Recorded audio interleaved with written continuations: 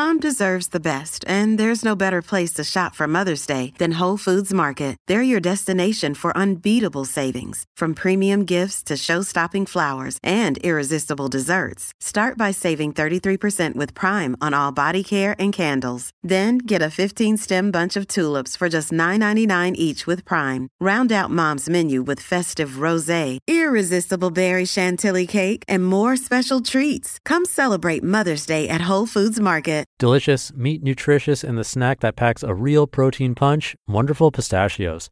Each 1-ounce serving has 6 grams of protein, giving you over 10% of your daily value and making Wonderful Pistachios one of the highest protein nuts out there. But perhaps more than that, I love all of the flavors they have. Their sea salt and vinegar ones are my favorite when I'm craving that flavor, but still want to keep it healthy. But that's just the tip of the iceberg. Wonderful Pistachios come in a variety of flavors like chili roasted, honey roasted, smoky barbecue, and jalapeno lime, to name a few. Perfect for enjoying with family or friends and taking them with you on the go. Whether you're a pistachio purist who loves cracking open every nut, or you prefer the convenience of no-shells pistachios, Wonderful Pistachios has got you covered. Grab Wonderful Pistachios and elevate your snacking game today. So fill up with a healthy snack when hunger strikes. Visit wonderfulpistachios.com to learn more. That's wonderfulpistachios.com. This is Optimal Living Daily, episode 1901, Living a Mosaic Life, and The Art of Showing Up for Yourself, both by Kathy Robinson of AthenaWellness.com. Hello, old friend. I'm your narrator, Justin Malik, reading you blogs every single day of the year to help you live a more meaningful life. There are no interviews, so it's not really a typical podcast, just me reading blogs and sometimes books. Today's 2 articles are from a brand new author to the show. I'll tell you more about Kathy right after the reading. So for now, let's get right to it as we optimize your life. Living a Mosaic Life by Kathy Robinson of AthenaWellness.com. I recently had a conversation with Christy McLean, a multimedia documentarian, coach, and global advocate who shared an alternative approach for those who may have felt frustrated by past, well-meaning career advice to follow their passion. Christy recommends welcoming all interests into your work by exploring activities you enjoy and creating a values-aligned portfolio. When she was creating her own portfolio many years ago and exploring themes running through her numerous passions, she asked herself this question: are there ways you can connect your passions in unusual and creative ways so you don't walk around feeling splintered and fractured, but instead make a beautiful mosaic of all these different things? I love the idea of a mosaic career. In fact, I love the idea of a mosaic life. The word mosaic traditionally means to use tiny parts to create a whole image or object. But the word originates from a Greek term meaning to muse, in other words, to reflect or meditate, to be absorbed in thought, to wonder and dream. I applaud those who know what they want to do early in their lives and never waver from that path. But for the rest of us, a mosaic life is such a gentle approach that takes the pressure off of finding that one thing. A mosaic, like a puzzle, suggests play. It feels like a wonderful invitation to allow our imaginations to wander amongst the things we love and welcome all the pieces of ourselves. The broader and more diversified, the better. If a mosaic approach sounds intriguing, I recommend a 3-part process that I found to be effective. Gather, curate, and connect. Number 1, gather. This is the fun part where you get to collect all of your interests. They can be like clues or insights in the form of words, values, images, sayings, lyrics, poems, or quotes. You can recall times when you felt a sense of meaning and got lost in time. Maybe there are favorite books, blogs, movies, podcasts, or just times when you felt moved by something or someone. The things on your list don't need to make sense, nor do they need to have the potential to earn money. They just need to be things that stir you in some way. Number 2, curate. Next, highlight the items on your initial list that you feel completely drawn toward at this time. You can keep the full list for later reference, but for now, whittle down your list as if curating an art collection, creating space so you can begin to honor and work with the items that are most enticing. And number 3, connect. Lastly, think of the type of life you'd like to live or continue living, which may include how to be of service or provide value in a new way. With that as a backdrop, begin to look for themes in your curated list.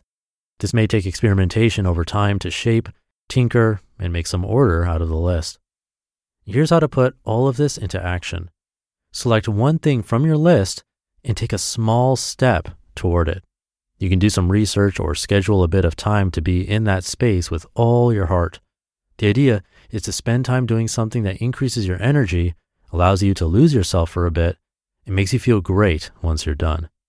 You may find, as I do, that if you do this routinely, your mood will elevate and you'll naturally begin to spend more time doing the things you love. It doesn't happen overnight, but the more you enjoy this time, the more this sacred space you're creating will expand, as will your ability to become the mosaicist of your life. Journal reflections. If money, time, and family support were no object, how would you enjoy spending your time each day? What is the one thing you would like to spend time doing for the pure enjoyment of it? How might you take one step toward it? The Art of Showing Up for Yourself by Kathy Robinson of AthenaWellness.com. The disappointment of a broken promise can make us feel unvalued, upset, and hurt. Whether intentional or unintentional, unkept promises erode trust over time. What about the promises we make to ourselves and don't keep? Those broken promises can be subtler and take shape in the form of what habitually remains unaddressed on our to-do lists. The result is the feeling of not honoring ourselves. As we look deeper, we usually find credible reasons we don't keep the promises we make to ourselves. Number 1, good intentions. We may have scheduled workouts in at the beginning of the week with the best intent, but we don't have a plan B when life happens, events occur. Number 2, reality check. We may be making plans as the person we are striving to become, a stronger athlete with a solid routine, rather than where we are right now, a novice runner, and overcommit to what can be accomplished at this point in time. And number 3, vagueness. We may set intentions without defined expectations and timeframes, which become easy to delay since the intended outcome is unclear.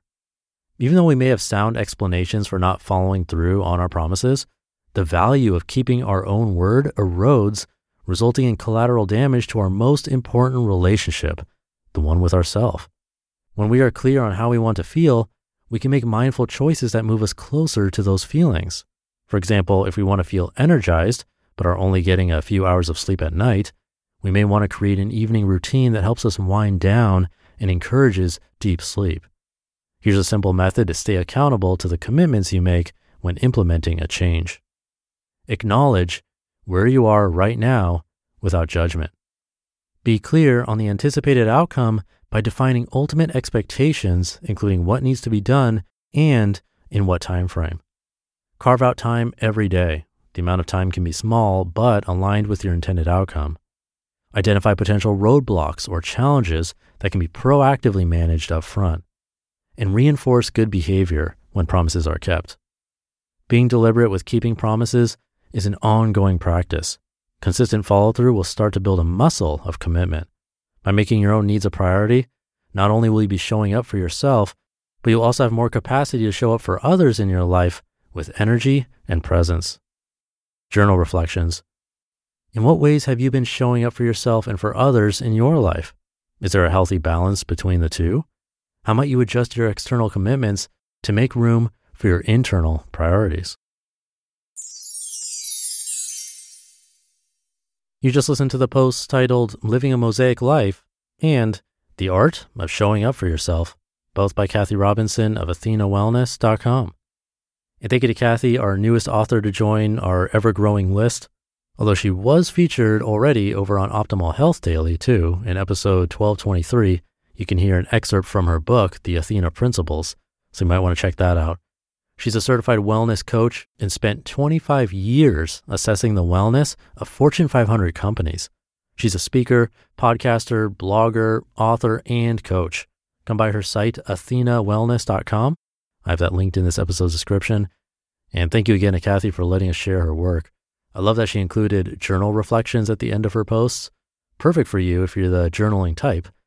Kind of reminds me of our Optimal Living Daily workbooks, where we created journal entries from some of our favorite articles I've narrated here. She did that exact same thing for you. Her blog would have come in handy had we found her before working on that, But in either case, a really cool addition to her blog, so check it out. But I'll leave it there for today. Have a great day, and I'll see you tomorrow, where your optimal life awaits.